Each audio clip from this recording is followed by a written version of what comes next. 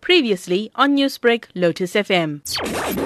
As citizens, I think that we have allowed crime to overtake us. We should have been more louder in our calls to government and other authorities to assist us so that crime could have been reduced. The rights of law-abiding citizens is being compromised. The crime in the country is getting out of proportion.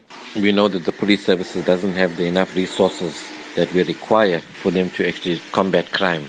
And I think what we need to start doing as communities is start looking at the policing forum getting involved in the local security companies being linked to the SAPS and forming an alliance in terms of them being given the authority to do arrests, and we start tackling the petty crime.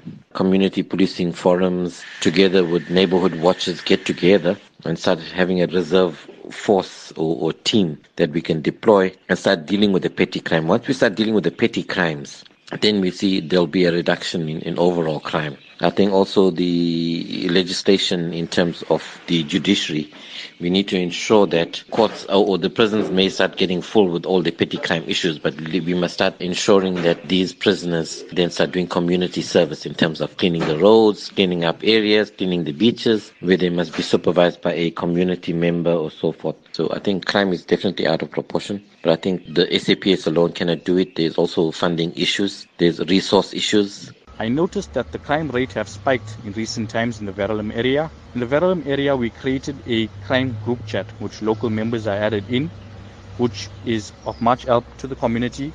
From my point of view, and if I were in charge, I would certainly add more vehicles to the fleet, to the rapid response team, to the patrol vehicles, as well as the medical rescue, which is obviously the provincial ambulance. Our area has deteriorated due to drugs, crime and dumping. Some of the residents are joining together to make living here safer, but no joy, as they are being intimidated or threatened by other residents who support the drug den.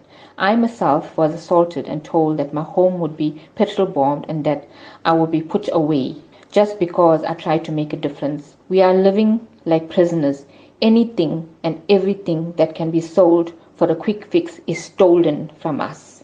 We need to make this a better place, a safer place, not for just us, but for our children and the elderly.